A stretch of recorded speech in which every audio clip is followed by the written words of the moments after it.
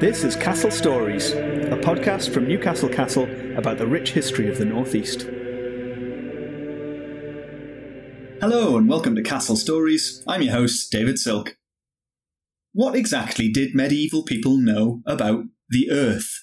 Without telescopes, space travel, and other modern contrivances, they were, of course, unaware of our precarious position as one planet among billions, hurtling through near infinite space, tethered to the gravitational pull of a gigantic ball of burning gas.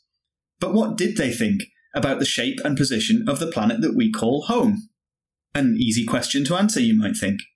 The common belief about medieval people is that they, like a fair number of folks today, believed that the Earth was flat.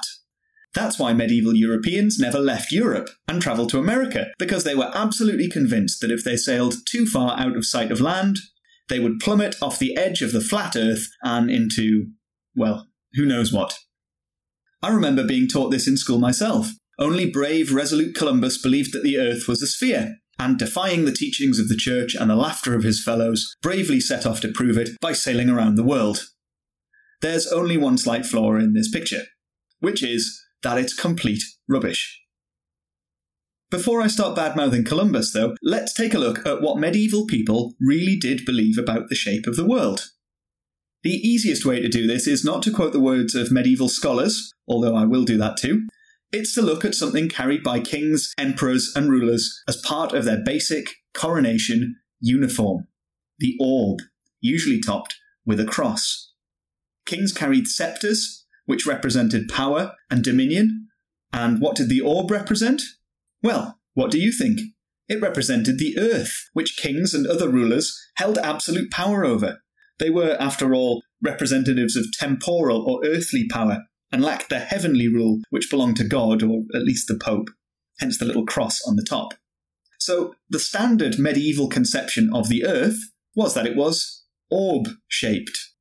This is backed up by the writings of plenty of medieval thinkers. Jarrow's very own Bede, writing in the depths of the so-called Dark Ages around 700 CE, explained this to his students.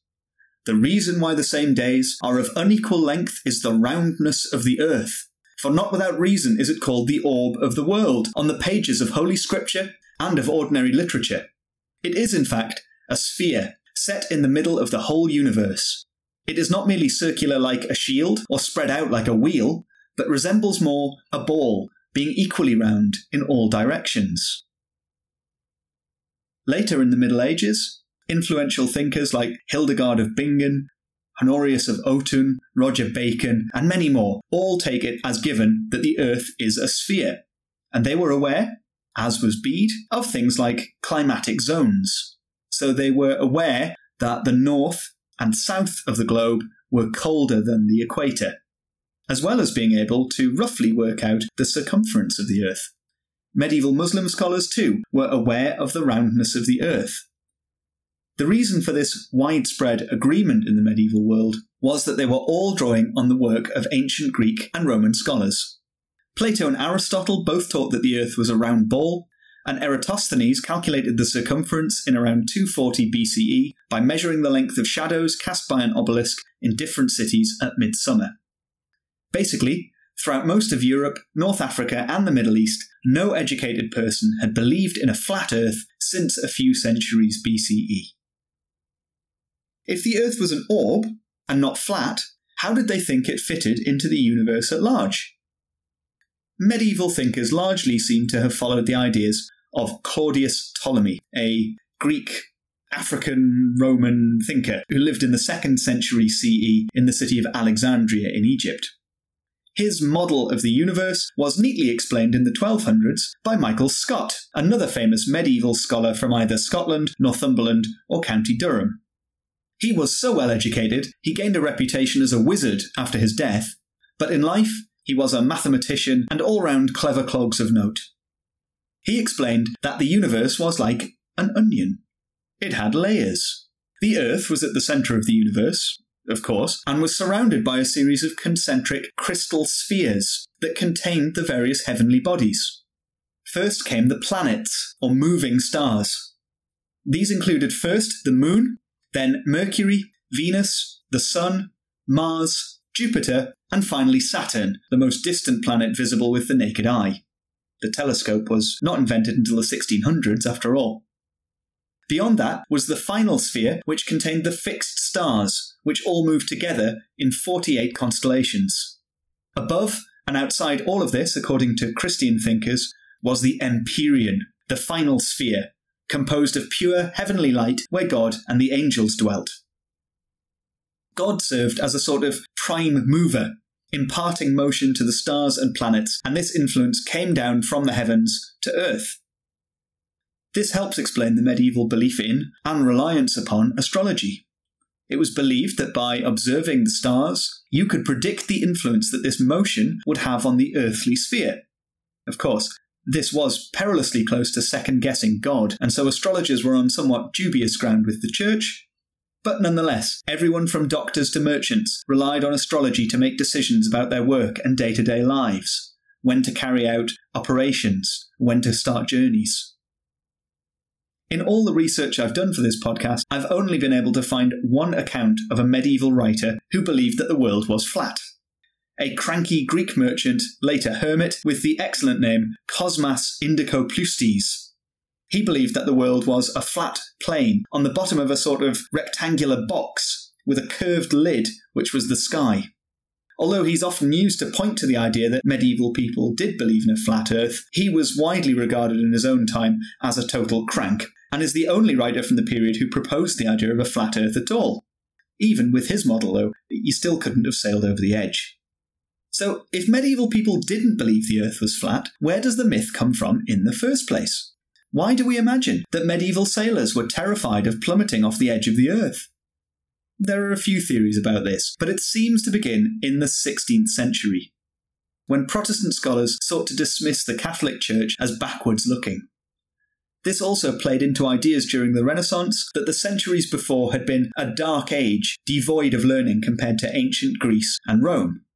People were encouraged to think of people in the Middle Ages as backwards and ignorant, and the idea that they believed the earth was flat played into this. In the 19th century, during the conflict between the church and scientists who promoted Darwin's theory of evolution, this story became a popular way of attacking the church as being opposed to scientific progress, and the story became firmly fixed in the popular imagination. But perhaps no one person is more responsible for the spread of this myth than one Washington Irving, the author of The Legend of Sleepy Hollow and Rip Van Winkle. In 1828, he published a popular biography of Christopher Columbus, which created the story of Columbus since taught in most schools. We all probably know the story. In 1492, a brave mariner called Columbus proposed that the earth was round rather than flat, and that he could sail around the world to get to India, but accidentally discovered the American continents instead. Of course, he was laughed at by his contemporaries, but boldly sailed off and proved them all wrong. Except, of course, we have established that this story is a load of rubbish. Medieval people knew the world was an orb. They knew that you could, in theory, sail all the way around the world. What was the real story of Columbus's voyage then? Basically, he disagreed with the common calculations made by medieval scholars about the circumference of the Earth. He thought it was about a third smaller than they did, and that he could provision a ship and sail round the world to India without starving to death en route. The fact of the matter is that Columbus was, of course, totally wrong. Medieval scholars' calculations were remarkably close to the actual size of the Earth, and if Columbus hadn't accidentally bumped into the West Indies, part of a continent that they didn't know existed, he and his crew would have died in the open ocean long before they had arrived in India. Not that you could tell Columbus that, who, as well as being an incompetent scholar, also seems to have been titanically arrogant, as he insisted that the continent that he discovered was India until the end of his life. For the people whose homes he did discover, it might have been better off for them if he had just sailed off the edge of the Earth, quite frankly, but there we go. As for actual belief in a flat Earth, that weirdly seems to have come about in the 1800s, and is heavily linked with the rise of biblical literalism or fundamentalism. To put it very basically, when Darwinists started attacking some religious people by claiming that they believed that the Earth was flat, some of them took it kind of literally, and did start believing in a flat Earth. Samuel Rowbotham wrote a pamphlet and later a book in the middle of the 1800s setting out his idea that the Earth is a flat disk, centred on the North Pole and surrounded by a wall of ice, with the planets and other bodies like the Sun and Moon orbiting a few thousand miles above the Earth. His ideas were taken up by a few fringe churches in America, as well as his native Britain, and have actually proliferated into the modern day. The classic flat Earth view that you might find on YouTube is pretty much the same as Rowbotham's, with a wall of ice in place of the Antarctic. But the rise of the internet has allowed this type of pseudoscience and misinformation to spread like never before. In 2020, Mike Hughes, an Australian daredevil, accidentally killed himself in a homemade steam-powered rocket trying to prove that the Earth was flat. It's impossible to tell how many people really believe in a flat Earth, of course. Even many people who profess to believe it are doing it more as a contrarian stance than out of a serious conviction that the Earth is flat. Although social scientists who have interviewed flat earthers do report that the majority seem to really believe it. Still, it is a minority viewpoint, needless to say.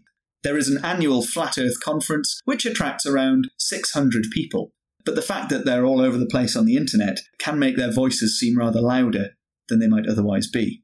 So, the next time someone points to a belief in a flat Earth and calls it medieval, you can freely point out that more people today believe that the Earth is flat than ever did in the Middle Ages, despite what wacky ideas they may have had about crystal spheres.